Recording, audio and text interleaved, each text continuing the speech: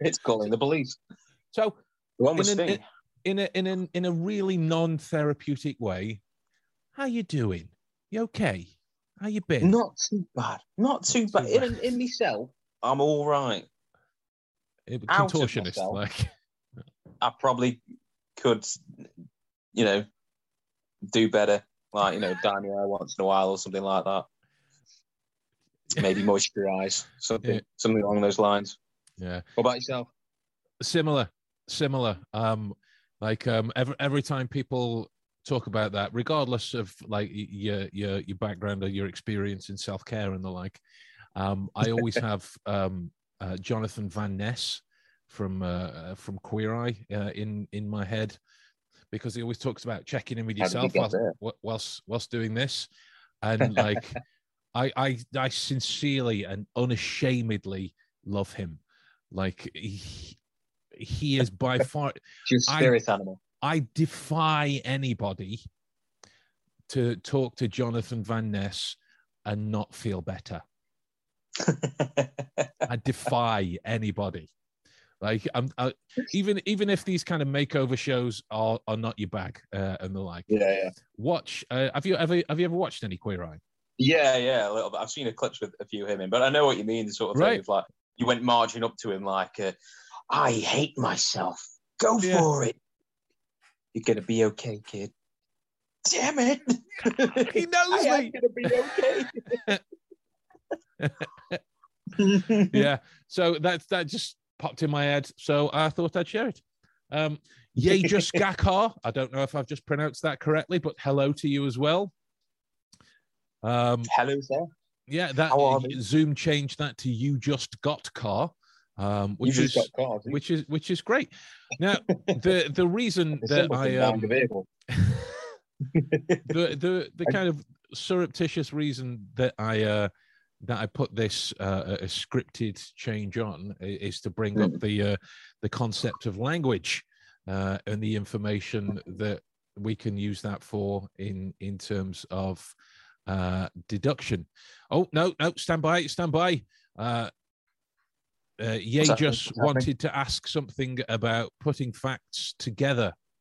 So I presume they're gonna type out the question, but in terms of the content for this particular one, we're going to be looking at language and some of the information that reveals about the person in question, mostly because it's a widely overlooked thing when you come to conversational components, right? Wouldn't you say? Yeah, absolutely. Well, I've always thought, because I know you have a deep interest of learning different languages and understanding people on different levels, but from that, I'm guessing you have an idea of what appeals to people to want to learn those languages. Because in a way, I suppose, like, you're the master of your own communication, aren't you? Let me just jump in a sec. I don't mean learning different languages. I mean, like, literally the words that people say. Oh, the actual language. The actual content of the, like, as we're speaking in English, the actual deductive information that we can get from the words that people say,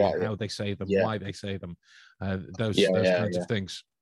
Absolutely. You mean things like subtly slipping out and what have you, and little quirks that people have. The Freudian slips, the fillers, the stutters. Well, there's someone I used to know. Well, I have my plenty share of linguini. No, that's a pasta. Linguini, yeah. I've explained my own issues. Anyway, I've displayed them, not said them. I used to know a guy who. Oh, what did he say now? I thought this would stick in my head forever, and now it's gone. It was literally, and oh God, what was the other one? You know him as well. Literally. Honest. Oh God, what? He was two things. It was literally at the end of most sentences. He said, literally. I can't. Yeah, I went to a family the other day. Literally. Say their name. Just these don't know him. Don't say his full name. Just say their first name. Jack. Oh yeah, literally, right? Literally. And there was something else. I can't remember what it was. It was literally, and That's gonna annoy me. That is. but that's the thing. Yeah. He doesn't know how to effectively express himself, so he uses these words that help him convey his story. In that area, you know, I was starving. I thought that I was going to die, literally. Yeah, exactly like that. Why did literally need to be there? Yeah. Okay. Well, literally. Yeah. Exactly. We're going to question the truth of that. Exactly. So you didn't actually. So you're using hyperbole to try and convey how. It was actually, the other word was actually, sorry. Yeah. Actually, well. Sorry. Well, no, that's the thing. That's the thing. He's using hyperbole because he wasn't actually going to die as a result of how hungry he was. Yeah. He's using that to convey his mood. So we know a little bit more about how he processes stories and some of his trigger points and the like within that area. We know a little bit more about how he speaks about things, and we could have a conversation with him, develop a verbal baseline. So if he talks about everything, which, spoiler alert, we've said he does in terms of actually, literally, and the like, within that, we know there's a declarative nature to everything that he says in terms of feelings-based statements. So he would be a type of person that would say things like, well, I feel this, as opposed to I think this, and the like. So we can track the differences in terms of how he's processing different topics to better understand what his thoughts are behind them, what his motivations are behind them, because it's all come from a question earlier on in the week. This guy that I know was like, is mind reading real? It depends. It depends. Like, if I know what's on your mind because I can figure it out through other things, then yeah, of course it is. Yeah. But that doesn't make it secretive. Everyone does it. You know what's on your dog's mind when they're wagging the tail by a front door. There's a baseline of intelligence that we all have in terms of, like, it's the only way we are where we are as humans, isn't it? We're intelligent enough now to be able to know what the other person is thinking, depending on that relationship we have with them. Like you and Maddie, like, I imagine if you looked at Maddie now, and, you know, if she spoke to you, or if she's not in the room. I tried. She's not in the room. If she spoke to you, you probably have an idea of what she's thinking or what she's feeling at that point. However, back to when you first met her, it might not necessarily all be there. Obviously, like with yourself, I know you study these kinds of things, but that's a sort of generic sort of area we all started, isn't it? In a kind of like mind reading sort of way. Yeah, so, it is. It's kind of, I mean, you can get as kind of clinical about it as possible when it comes to this kind of thing, and it does tend to be pushed, at least for my two pennies, into the realms of, you know, like graphology and phrenology and the like. It'll only be kind of pushed so far, but there are a number of studies that look into the words that you say in relation to what it kind of means towards your behavioral pathology within that area. And there's one that stands out that was done in 2003. There's been loads done since, but let's see if you can. I've got the details up in front of me. Let's see if you can guess the reasons why this stands out to me. I want to read you the opening couple of lines. Okay. The power of statistical analysis to quantify a person's changing language use over time is a key advantage to programs such as LIWC. In 2003, Pennebaker and statistician R. Sherlock Campbell, now at Yale University, used a statistical tool called latent semantic analysis to study diary entries of trauma patients and the like. Bloody hell. Yeah. So, right? A dude called Sherlock. Right. So even down to some of the basic things, like when you look at people in like team building scenarios and something that requires more than one person, and the like.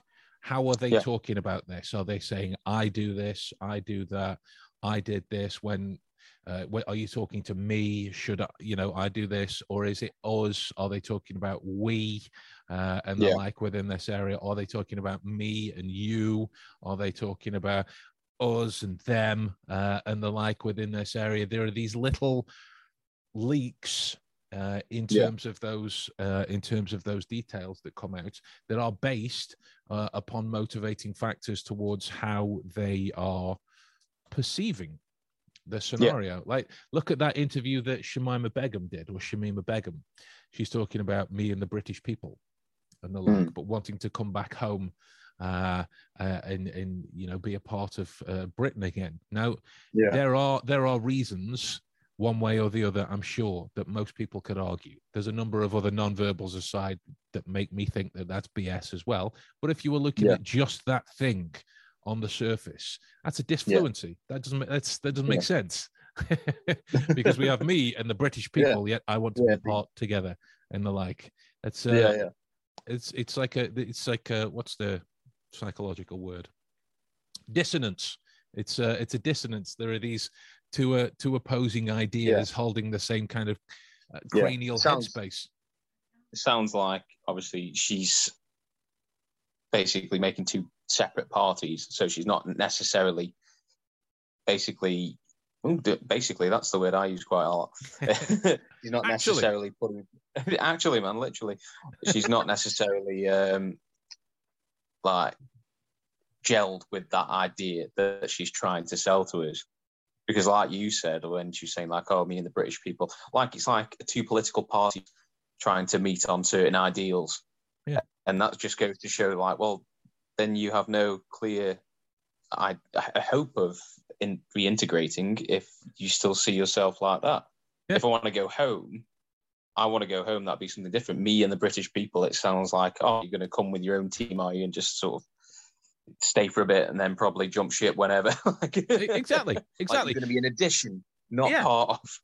Right.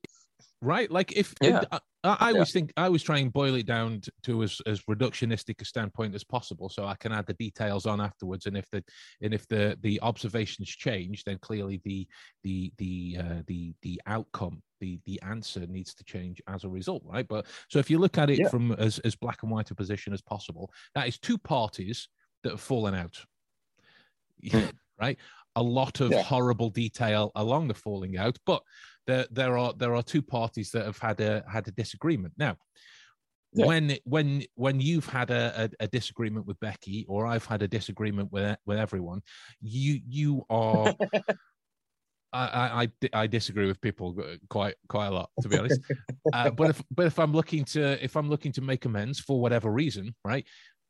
When you are unconsciously towards that end game, you don't speak about the last time you and I had a fight, or the last time you did this and I said this.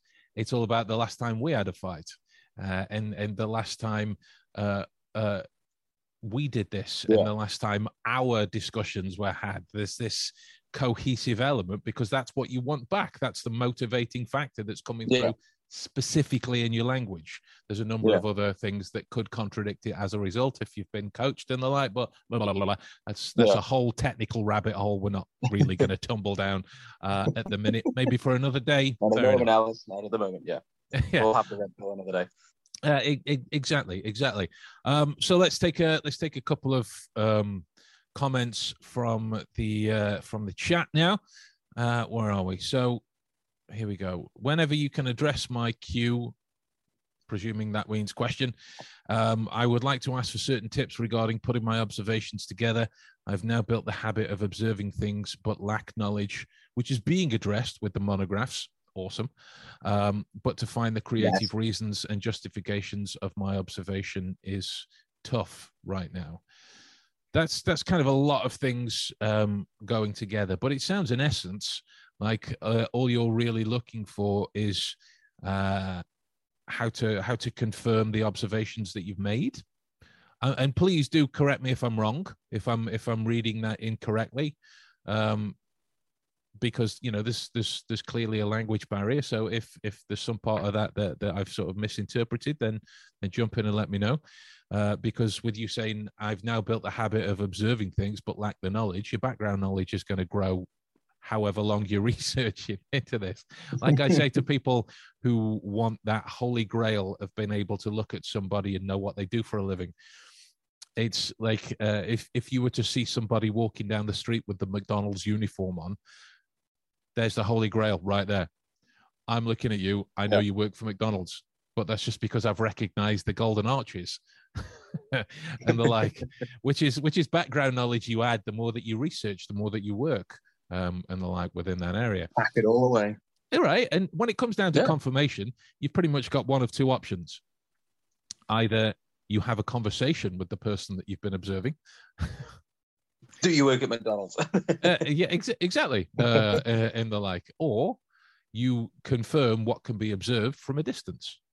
So can I deduce based upon their directional cues which shop they're going into? Okay, so I was wrong. No. I meant, let's say you have observed things about a person that he wears a shirt commonly, goes to a certain place commonly. Then how would we know why he does that? So this is about this is not just based on those kind of aesthetic details and the like. So he goes, what's the certain place commonly? And the like, is the certain place a park? What's at the park?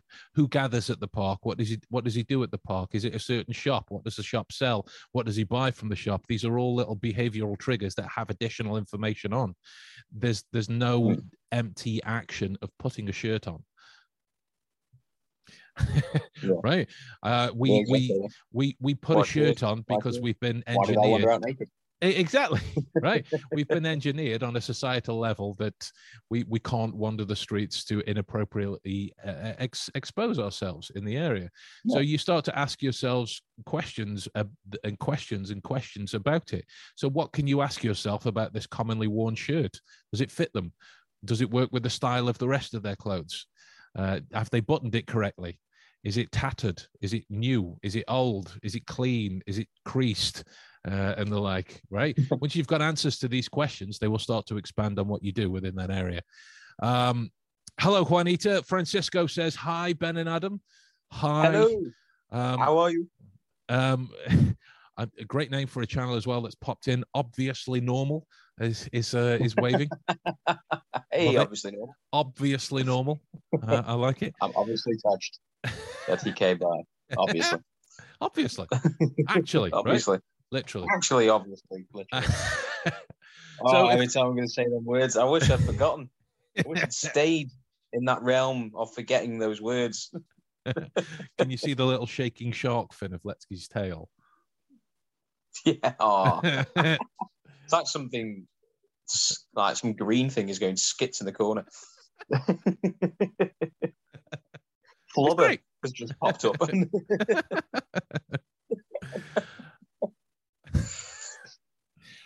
So in terms of this, you're looking following on in terms of how they phrase conversations.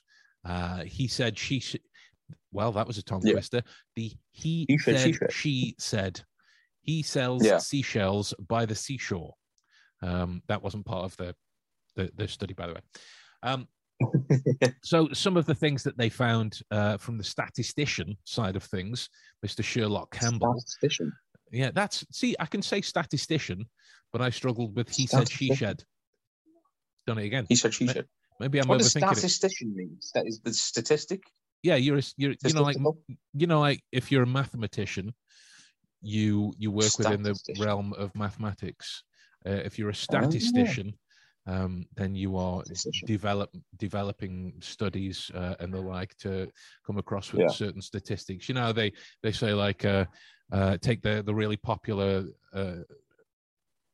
mile per hour speed limit and the like. If you drive at 25 miles per hour, there's an 84% chance that I'll live. If you hit me at 35 miles per hour, there's a 79% chance that I'll die.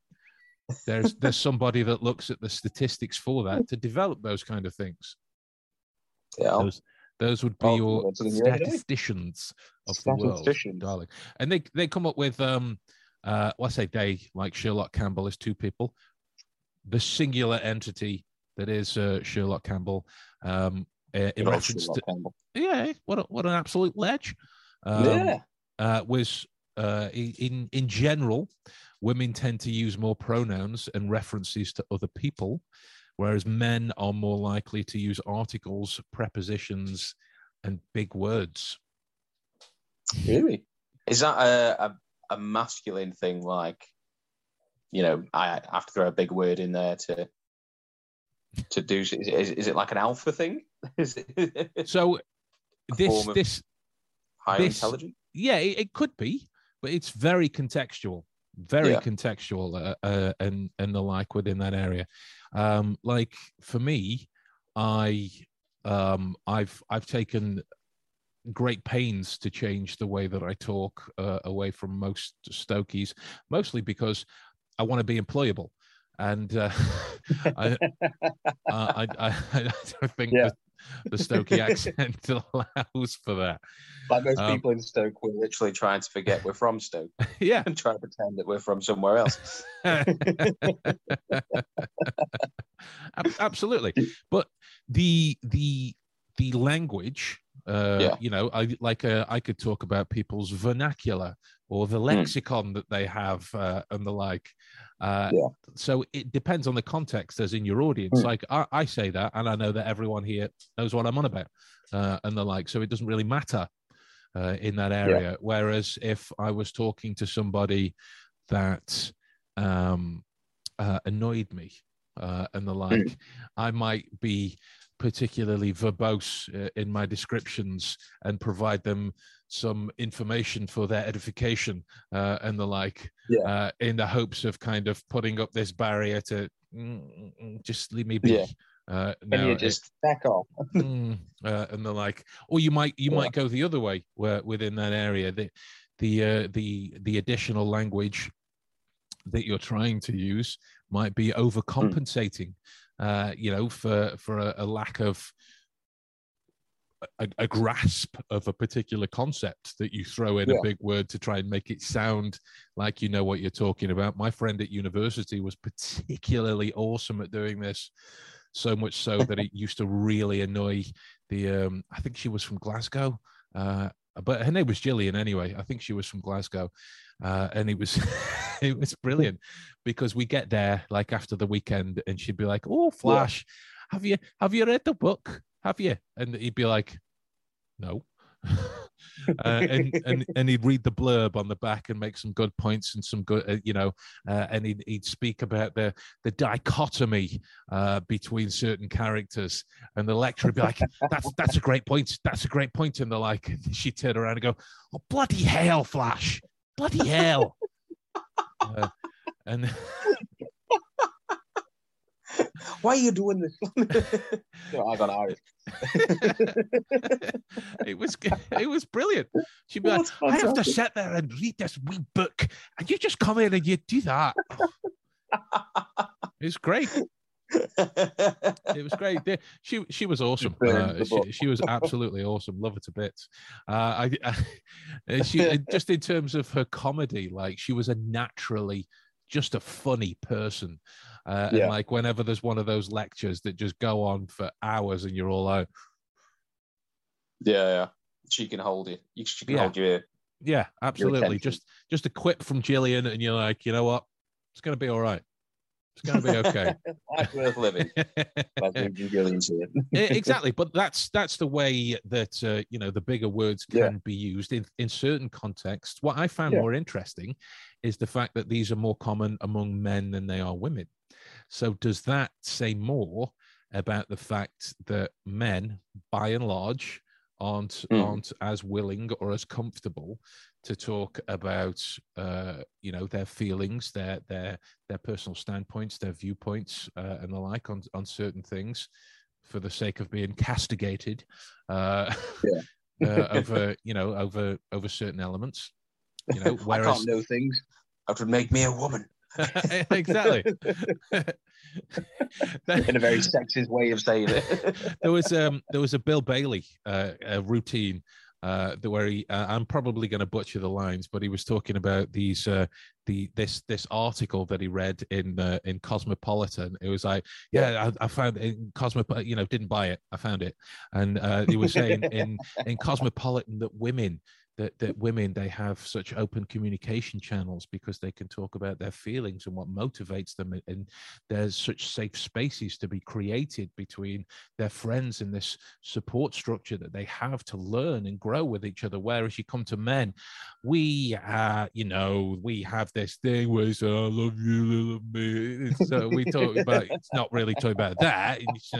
We just say, I'll spend time with you, and and it was we're like that, which is just bollocks, isn't it, really? It's true, isn't it, though? Like, when men come to, I suppose, the more emotional side of things, or stuff which requires a deeper connection, or things that you'd normally shy away from when, I don't know, there's other things sort of getting in the way of that. You don't want to be embarrassed, the public situation, that sort of thing. Men are very different in those environments. So I've always noticed when stuff like that happens, men kind of regress a little bit towards more of a child state where innocence allowed that a little bit. So it's simplified in a way. It's kind of like, so it does go along the lines of, oh, you're my mate, you love you, because we can't just say like, I appreciate your presence and time in my life, right? Because exactly, exactly, followed by an awkward silence. Oh. Cool. Me and Maddie had a similar one for a while. Like, neither of us could say husband or wife. Seriously, whenever I said wife, it came out like Borat. I'd be like, "This is my wife." I couldn't say it, and Maddie had kind of do this kind of put your chin down. She go, "My husband," and, right? It's when I remember when my mate once, one of his first relationships, and he started using the word babe for the first time. But because we knew him as not one of those people, we sort of like sat in the sixth floor room at school, and new girlfriend would come and sit down, and for the first time ever, you could tell it was on the tip of his tongue to say it, but he knew very well that we were all there. So it was sort of like, "You okay, babe?" And for the longest time, babes were bib. What? Bib. Bib. And then it advanced bib, babe. It came back to an actual word. Can I just say that the Zoom conversations changed that to bed. Bed. That's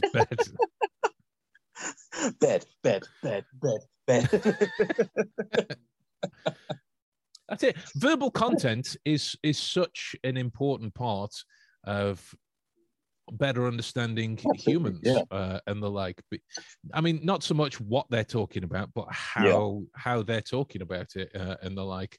With like, if you look at the what they were saying about women being able to reference other people and other people's views more, and the like, doesn't make them any more inclusionary than males, for example. It just means that they've taken that on board. Whereas, like, you hear things like, you have to respect everyone's opinion. Males are more of the opinion that goes, well, no, first of all, I would have to listen to your opinion. Then I reserve the right to go, that's a stupid opinion. But that's not my words. That's me paraphrasing Patton Oswalt. But that comes from this. It relates to this very kind of male-driven difference in terms of the inclusionary understanding of what it takes to share, and that's just one aspect. If you look at people that talk in metaphors, people that are the I feel this versus the I think this, the kind of sensory preference and the like within this area. When I did a video on Bill Gates earlier in the week, and it was particularly interesting when he started to use his fillers in terms of, when you're talking about certain things and you get that in that area. Now, there are natural moments when they would occur. They occur naturally when you're searching for information that's not quite there yet, or you have to go, oh, what was and then come back to it. These natural dips they have when you're speaking from a place of authenticity. And me, when I'm naturally speaking about things, there's certain moments where I want to say about 8,000 things all at once. So that I get kind of and the like, and my brain naturally stops. So I have to go, say this bit next. Say this bit next. But like when he was speaking about his relationship with Jeffrey Epstein, his timing between these fillers was much shorter. So that's indicative. Right. That's indicative. Yeah.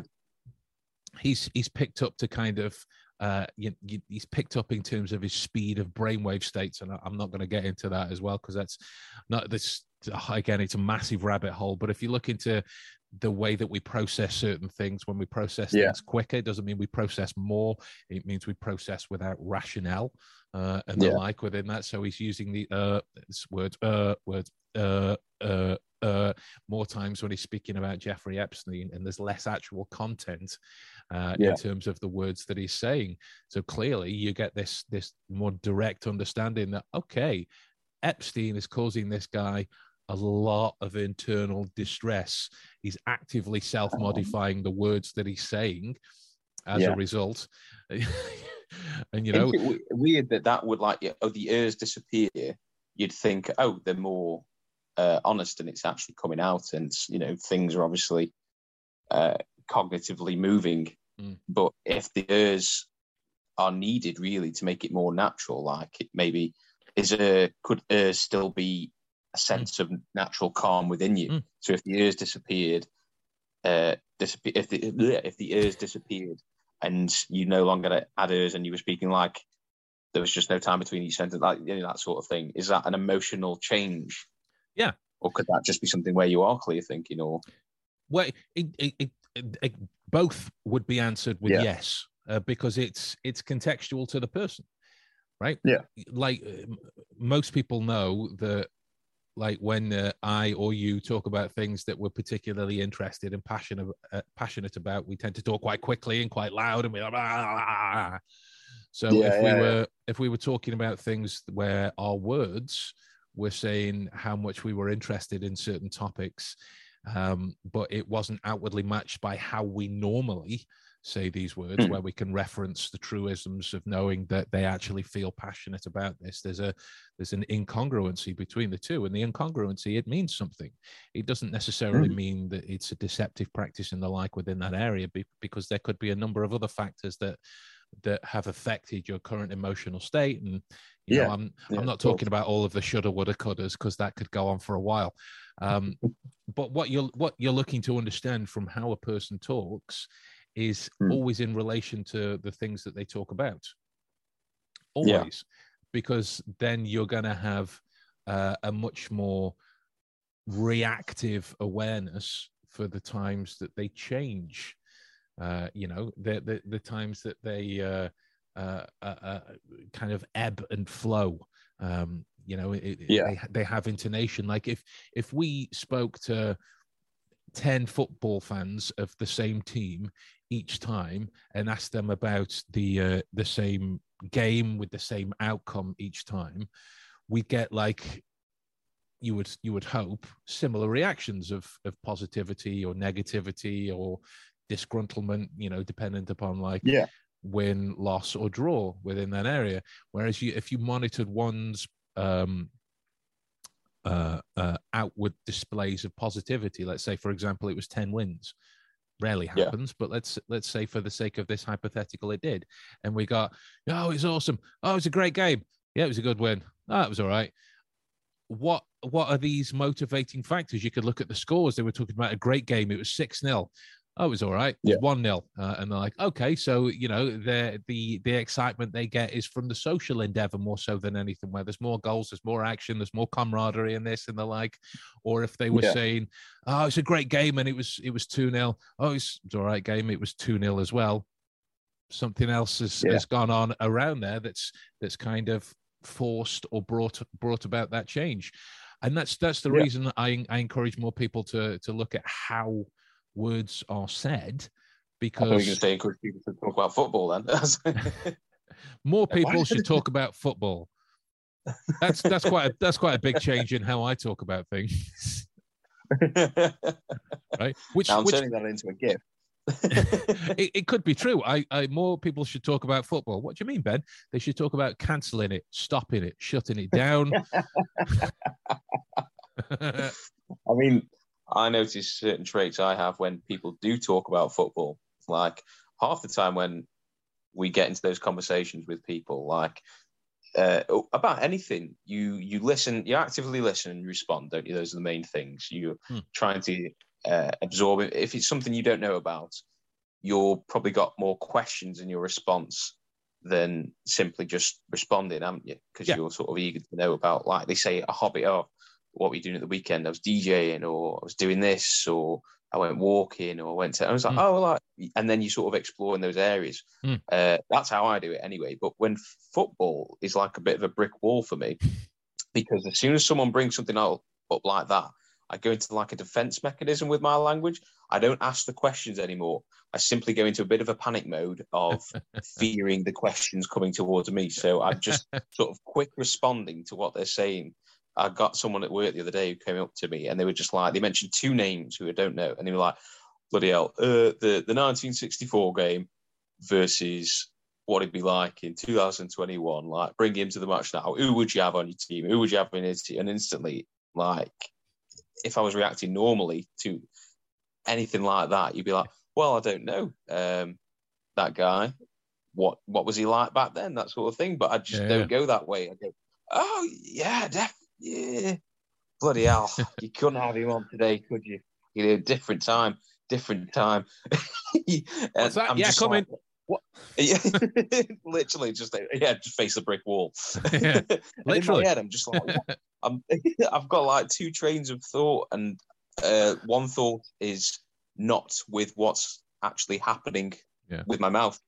I'm just thinking like how to get out of there, narrating myself how to get away from that situation. And there are these other words coming out of my mouth, which I'm not really thinking about. They're just sort of these responses that I would hope would make him go away quicker in a manlier way. You know, oh, yeah, you know, like a Moss situation for IT crowd. It's ridiculous, ludicrous. Now that guy has the ball over there. Oh, he's passed it to that guy who seems very upset about something for some reason. That's it. Yeah, it's like when people talk to me like, I still don't get the baffling longevity of Love Island, and they're like, I have a similar response, and I've taken to be quite sort of confrontational in my urge to have them become self-reflective in that area. I'm like, okay, so here's the challenge. I'll be like, so what is it about the show that you love and you can't say, well, it's just good, isn't it? But a lot of people just seem to answer with that, don't they? Well, that's basically saying you're a sick individual who enjoys watching people live out your gormless fantasies of having good chat. Right. With fucking Blake. That's Blake. We'll come back to this potentially tempestuous can of worms that we've just opened, because I've thought of something that we should do a Love Island episode. No, God no. That's not even good for a joke. And why it should stop. Okay, so where are we? Sea Queen 444. Do you think that age can change your observation? I'm not as concerned with how I looked when I was 30, for example. That I'm not quite as sure what you mean by that question. Do you mean your observation of yourself in terms of how you feel about yourself? With you saying I'm not as concerned with how I look when I was 30, for example, or do you mean in how you're looking at the world as how you observe the world when you were 30. So we'll come back to that one. There's still some ambiguity there. Juanita, if someone had, say, 10 small strokes, will there be a way to train the brain to remember the memories that you lost? Well, wow, Jesus, that's interesting, because first of all, how would you know what's lost? Other than it being things that you use on a day-to-day basis, like, and if you've got the foundation of a relationship with these other people, that tends to become more directive in terms of focusing on past or focusing on moving forwards in terms of that area. So if you're looking in terms of a therapeutic standpoint, I wouldn't be focusing on memories that you'd lost, but memories that you can make moving forwards, and whatever the difficulties of the strokes that they provide. In terms of training the brain following a stroke, absolutely. It would depend upon the outward effects of what the stroke did, because 10 small strokes is still 10 strokes. It's still 10. Like, it's a difficult one, man. Yeah, there's very people who, like my dad, like when he went for his checkups a couple of years ago, the doctors were like, so how did you feel when you had your strokes? And my dad was like, what? I haven't had any strokes. The doctors were like, yeah, you have. You can see it on the scan. And he's like, oh, okay, fair enough. But like, Dad hadn't even noticed. Holy hell. He didn't even notice. Yeah. And they're like, oh, here we go. So Juanita's been specific with your children's names and memories that you had with them. So your children's names can then be rebuilt in using similar mnemonic triggers that you have. But I would encourage you to take a more synesthesia kind of approach towards the mnemonics. Whereas mnemonics are like, they're ridiculous, they're funny, and they stick out. They encourage this kind of aesthetic feelings-based response, which do the job in terms of the synesthesia kind of approach towards information. That's things like, what does their name change within you? Like when when somebody says to you, like, oh, you know what, I could just drink a lovely brew if you're English, and then if somebody can feel that, they go, oh yeah. There's been a stick eating on. There's been a real change.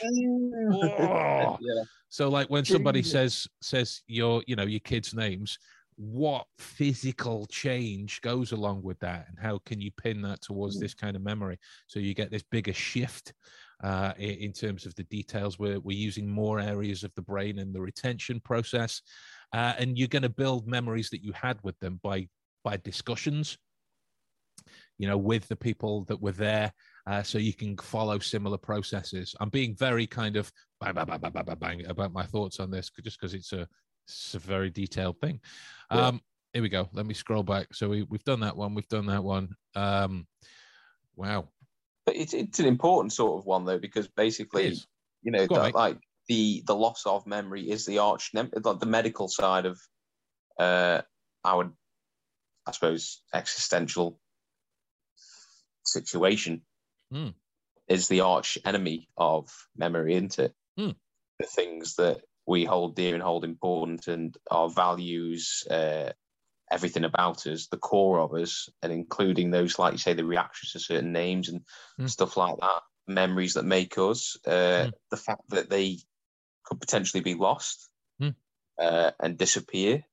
And it's sort of like, it's one of those things where it makes you really think about Christ. Well, what am I and what is my memory? If those things can be gone, and how can they be retained? And what can you do with that? Obviously, like, the answer is simple. It's just we go on, don't we? We have to find a way. Yeah, to move forward. But it's an interesting, isn't it? Because like the stuff that we talk about, really, in terms of memory and stuff like that, we don't really ever talk about how fragile that all is, really. in a strange sense. Yeah. And not to get too sort of like morally, kind of deep about it, but that sort of taking it for granted, isn't it? Like we could discuss it all day long, but really, bloody hell, like it's a crazy thing. Would you agree that all we are memories? Yeah, in a way, and stuff like There's a Greek philosopher that I read, Aeschylus, who said that memory is everything. Yeah. And the like. There's nothing without memory. Nothing. Yeah. There's no learning. There's no growth. There's no happiness. There's nothing. So to me, I've just kind of adopted it as memory is life. Yeah. Essentially, it is, isn't it? It is. It's the DNA of our very progression. Yeah. If it were. Absolutely. Things could occur, but it just without memory, anything like that, it wouldn't provide the core, the value, would it? We'll do another episode on this because it's quite an interesting topic. We'll clear the rest. We'll clear the rest of these questions out because I've just had an idea of some of the examples that we could use for language. Okay. Oh Jesus, this is a big question. What do you think is the biggest motivator of human behavior? Bloody hell. Would that depend on... That'd be so dependent on where you were in your life, wouldn't it? Yeah. Because I suppose all humans are different. I just did that. I can't see you anymore. We've all got a mass of different motivations, haven't we? Mm. How would you know what the main one was? If you're a family man, a family person, you'd be a family. But what if you didn't have a large family? What if you prefer that to live alone? What would motivate you then? So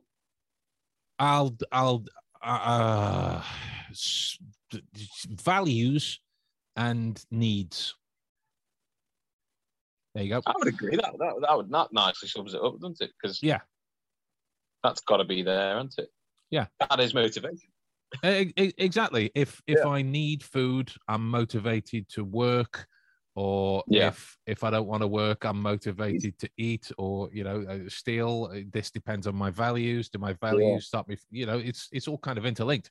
So if you're interested in that, I encourage you to read the work of Mr. Schwartz, the Schwartz psychological value structure. You could look at Maslow as well, but that's quite kind of aesthetic in terms of application for this area.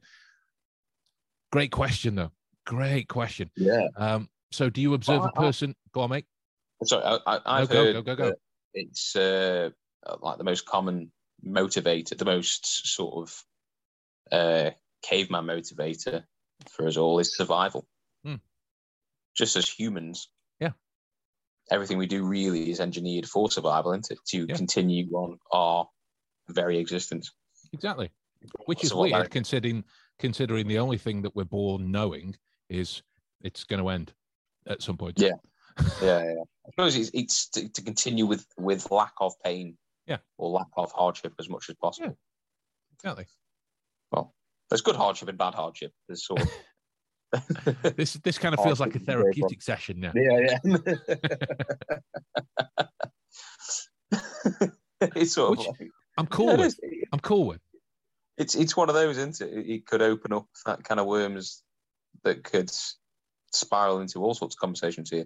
Yeah. I forget the one that we're on. I know language is the main thing. Yeah, we'll come back to that. Here we go. Let's bullet point these because it's starting to grow, and I want to do this idea now because I'm getting quite excited about it. I can feel my legs tapping. So do you observe a person in a certain order of body part? Like cheeky, like first observe the legs of a man, then his arms, sleeves, and so on. It's contextual, because it's going to depend how are you going to observe a barista's shoes if they're stood behind a counter. If you adopt your training to be more combative of the style of Bruce Lee, for example, you put water into a cup, it becomes the cup. You put it into a bottle, it becomes the bottle. You put it into a teapot, it becomes the teapot. You'll have a more enriched understanding of how it changes from context to context. Boom. Have you considered compiling a recommended reading list for establishing a strong foundational knowledge base covering different aspects of physical, behavioral, and psychological evidence, etc., etc.? Yes, I have, but this exists primarily for my students and the like. So it does exist. Private playlist. I mean, it does. You know, there's got to be some perks of training with me, right? So yeah, it does exist, and it's a valid, verifiable thing to use moving forwards. Because I mean, you've heard me say, not you specifically, but anyone that listens to this, you've heard me say tons of times that read as much as you can on everything that you can. So yeah, that does exist, but like all good girls, I don't put out on the first date. So there you go. Get him to second base, people. So do we think that criminal profiling training can make us better deductionists? What do you think? I mean, from my perspective, I think it would be really great trades you could pick up from doing that sort of thing. Although, again, with my mind overthinking and whatnot, then I begin to think like depending on who you are as well, and if you can separate yourself from the things that you're seeing and you're witnessing, are you tainting yourself in a sense of like seeing the good and seeing the bad in people? Will you then only see the things that are engineered to make a person commit a crime by looking into those sort of things? Are you going to forget like the good traits in people? I suppose it's like you say, can you put yourself to one side emotionally without it affecting you seeing the other values and things that are important to humans as well, not just obviously the fact that we're capable of terrible and horrible things. I don't think there's any more that needs to be said on that. I think that's belting, mate. Belting. Where are we? Yeah, because that was in reference to not just criminal investigations, so everyday life. So you kind of answered the follow-up part to that as well. When can you start trusting intuitions regarding deduction and observation, educated intuition? There's no clear defined starting point to that. There isn't. It's just in terms of your confidence. When do musicians feel comfortable playing a song without looking at the sheet music? It just depends on how much you train, how much you develop, how many different areas that you work in, how many different people that you come across, where you are in terms of your skill set, how comfortable you are with controlling the environment to make sure that you're going to have things within the realm of what your skill set is capable of at that time, and the like. But yeah, there's just as much to be said for being wrong as there is being right, because I don't believe that wrong exists within this area. I don't. You're either going to be correct or you're going to learn something, and the like. It just depends on how proactive you are with what's fed back there. And boom, that's all the questions. Fabulous. So, fabulosa. Here's what I thought would be a good idea. Let's do it. Let's look at the verbal content of somebody who's quite famous for lying. Trump? God, there's so many. Boris? Oh, God, like far too many. No, here we go. How about Lance Armstrong? Lance Armstrong would be a good one, because we've got confirmation as well, so we can kind of work abductively in terms of the reasoning, not tracking him down and sticking him in the boot of a car or something. Let me just share. Is it Oscar Pistorius? Oscar Pistorius, yeah. Was another one. Wow, Zoom's asking me for a password to share. Here we go. So, Lance Armstrong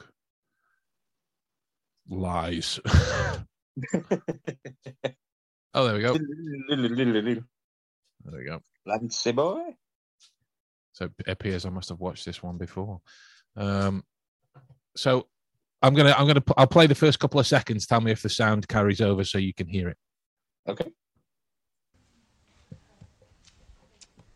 Lance, you've spoken recently about the return of Evan Basso and Floyd Landis after their So this is clearly a journalist. And compared them to David Miller, and that they should be welcomed back in the way that David Miller was welcomed back.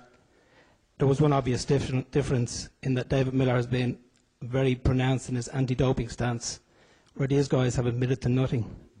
What is it about these dopers that you seem to admire so much? Excuse me? What is your name again? My name is Paul Kimmage. I work for the Sunday Times.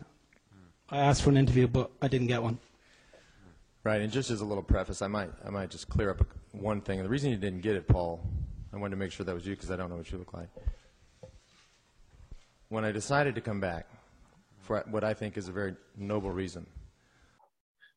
There we go. That's great. First of all, what is it about these people that you seem to be so proud about, or whatever the question was? Immediately, what I've done that was for a noble reason, I've completely disregarded the question. Yeah. from the get-go. Just remember, you like me. Right? You should all like me. Whatever happens next. Right? I'm put in a bad light. Exactly. So from that, first of all, where he says what I did for a noble reason, if you look at his fingers in relation to how he says whatever he's about to say, it'll be along the same kind of masturbatory sense, right? Yeah. He'll be talking about why he's either so hard done to or so awesome or something along those lines. Which, if we're to believe the title of A Masterclass in Lies and Deception, he's putting himself in a more sympathetic standpoint. So, you said, folks, the cancer has been in remission for 4 years, but our cancer has now returned, meaning me. Called it. Just want to say, called it. Because he had cancer and the like, and it's a fucking awful disease, awful. So he's currently using that in terms of emotional blackmail, right?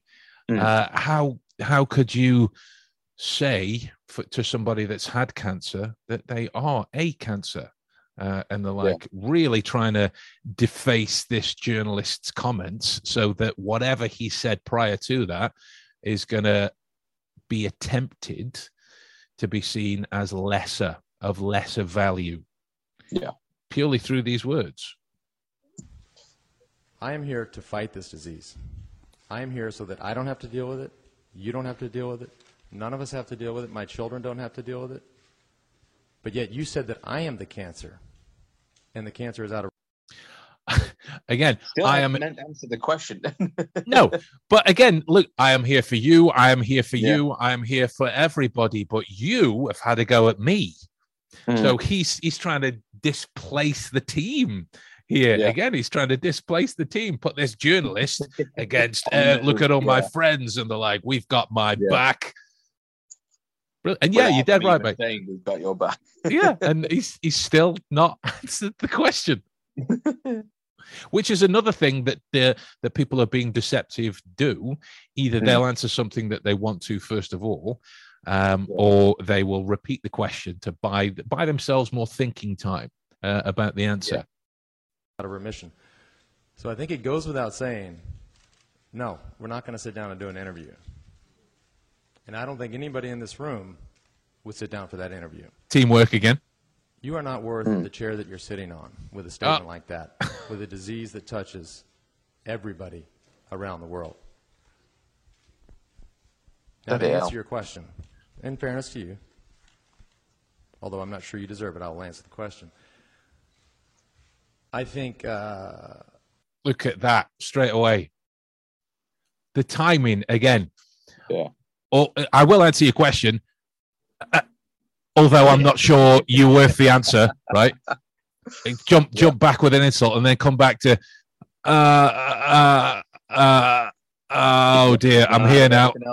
He's run out of things to say to him. Now he has to answer the question. Right, right. This is one of the prime reasons why verbal content is so important. Like, I've no idea who it was, but somebody mentioned statement analysis in the Gabby Petito episode. These are some of the things that they would look at. The timing there. He was straight on the bandwagon in terms of talking about you called me this, and everybody here thinks you're this, and this was all quite fluid and descriptive. And how can you refer to me as this disease that's touched everyone here and the like? You know, trying to engage that. Yeah, right, Mr. Journalist, you can suck eggs and whatever and the like. But he's like getting to the point of where he doesn't have to answer the question. It's sort of like if you look at the time scale, it's just past the halfway point, and he still hasn't got to answer it. So he's kind of used one half of the answer to build up that wall of security just in case he doesn't have the answer.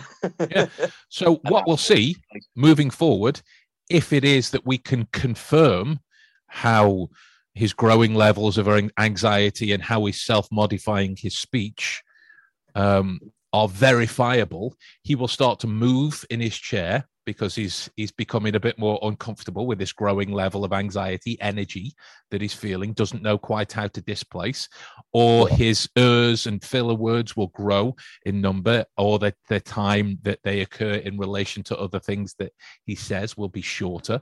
And the like. He will start to become more misaligned with his words, with his body. Yeah. You have to consider what has happened there. David, who I admire greatly, I like a lot. I've always liked David Miller, was caught with his hand in the cookie jar. Is it heroic now that he has confessed? Some would say so. I applaud him for being back. What do you think that's future echoes of? Because this is at the time. This is at the time where he's being accused of this. It's not come out yet. It's not come out. So is it heroic that he admitted? Yeah, I think so. Some would say this. Who would say that? It's already sort of like, he knows he's going to have to sleep in the bed he's made, so he's trying to make the bed look good. Exactly. He has to get under those covers. Exactly. So this is referenced as a masterclass in lies and deception. If you look at the words, this is bloody awful.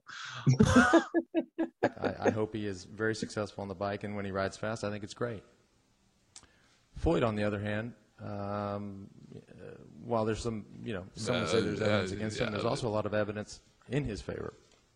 And as I said in an interview the other there's day, some against him, Floyd but there's some believe in his favor. Yeah. So to appease people like you and others, he can't confess. He doesn't feel like he's guilty. He doesn't feel like he broke the rules. You can't do that just to get people off your back. I think Ivan, who I also admire greatly, and it's not admiring dopers or non-dopers. I admire these people as persons, as people, for what they stand for. There you go. There's another disfluency. I admire them as persons, people. English fame, anxiety growing, shoulder movements growing, discomfort in the lower backs growing, and the like. So much to work with in this area just from looking at the words. Then you add in the non-verbal communication and the like, and like me as the journalist, that'd be the next question. So Lance, Ben Cardle, Daily Mail, how much poo are you full of? Oh, really? Oh, brilliant. To answer your question, I think that people like you who know about poo, I know everyone poos, and I admire that. It's heroic. Anybody poo. People who poo are persons. People. I pooed on my people. Do we make mistakes, all of us? Absolutely. As a society, are we supposed to forgive and forget and let people get back to their job? Yes, we are. Absolutely. Absolutely. Leave me be. I've got to admit this soon. Leave me be. For that statement. And I'm not sure that anybody around the world that has been affected by this disease will forgive you. Oh my God. And he brought that back at the end.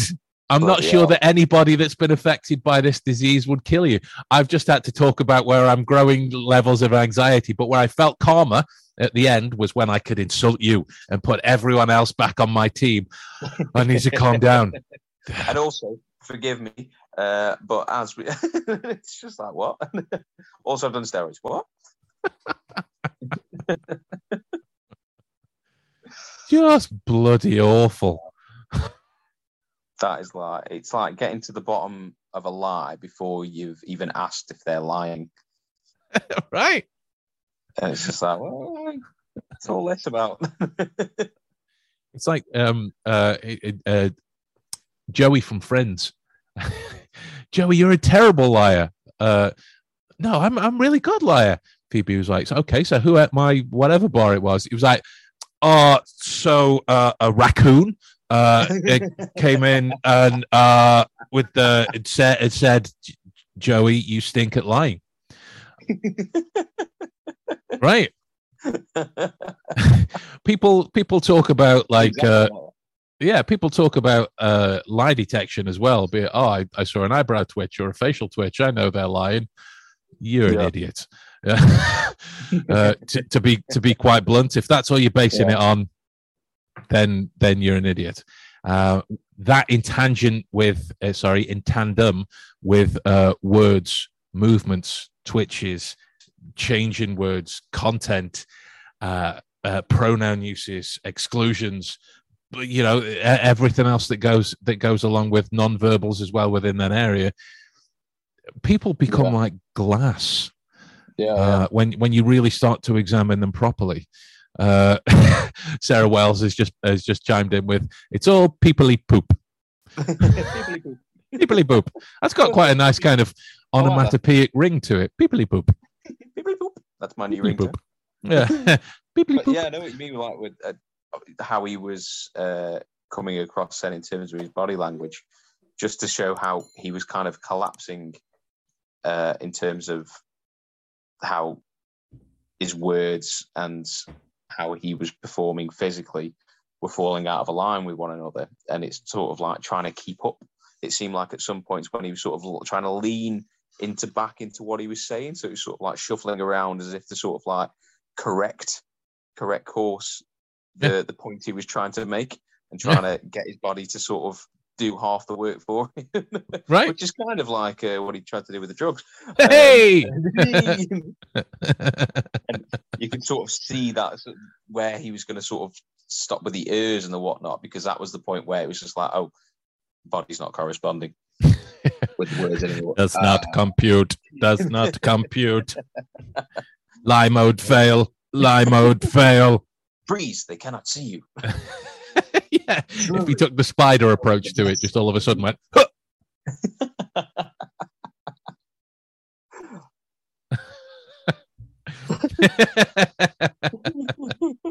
Imagine if he just went to answer that question like, oh, to answer that question, what I'm going to do? Oh, do it. So I was told.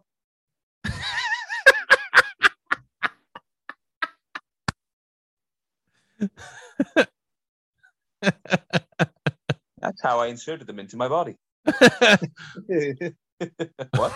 What? See, me in my head, like I kind of went the sort of the Ace Ventura way. Like, so is what is your name? When he said before, he was, whatever his name was, I work for whatever paper. Oh.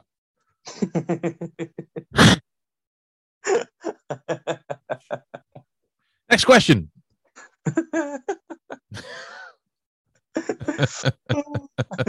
Right, guys, we're gonna leave it there for another episode. Thanks for tuning in. Thanks for sticking with us on this wild ride of non-verbal communication and the tactics that we can use to employ them. We hope you've enjoyed it. We try and make the very often dry reading of this area a little bit more enjoyable and edible and the like. So yeah, we're just Gakar's just jumped in with what already? Yes, already. That's that. That's what's going to happen. So yeah, if there's anything that you want us to take a look at in the meantime, drop them in the comments. If there's any topics that you would like to be covered, by all means drop them in as well, and we'll get around to it. We've got a laundry list of stuff that we want to chat about ourselves. We actually managed to get together to speak about filming the last Deduction, so that's underway too. Filming commences Sunday. Yeah, yes it does. But for now, we are going to love you and leave you, and yeah, good day to you. Good day to you. Try, babe.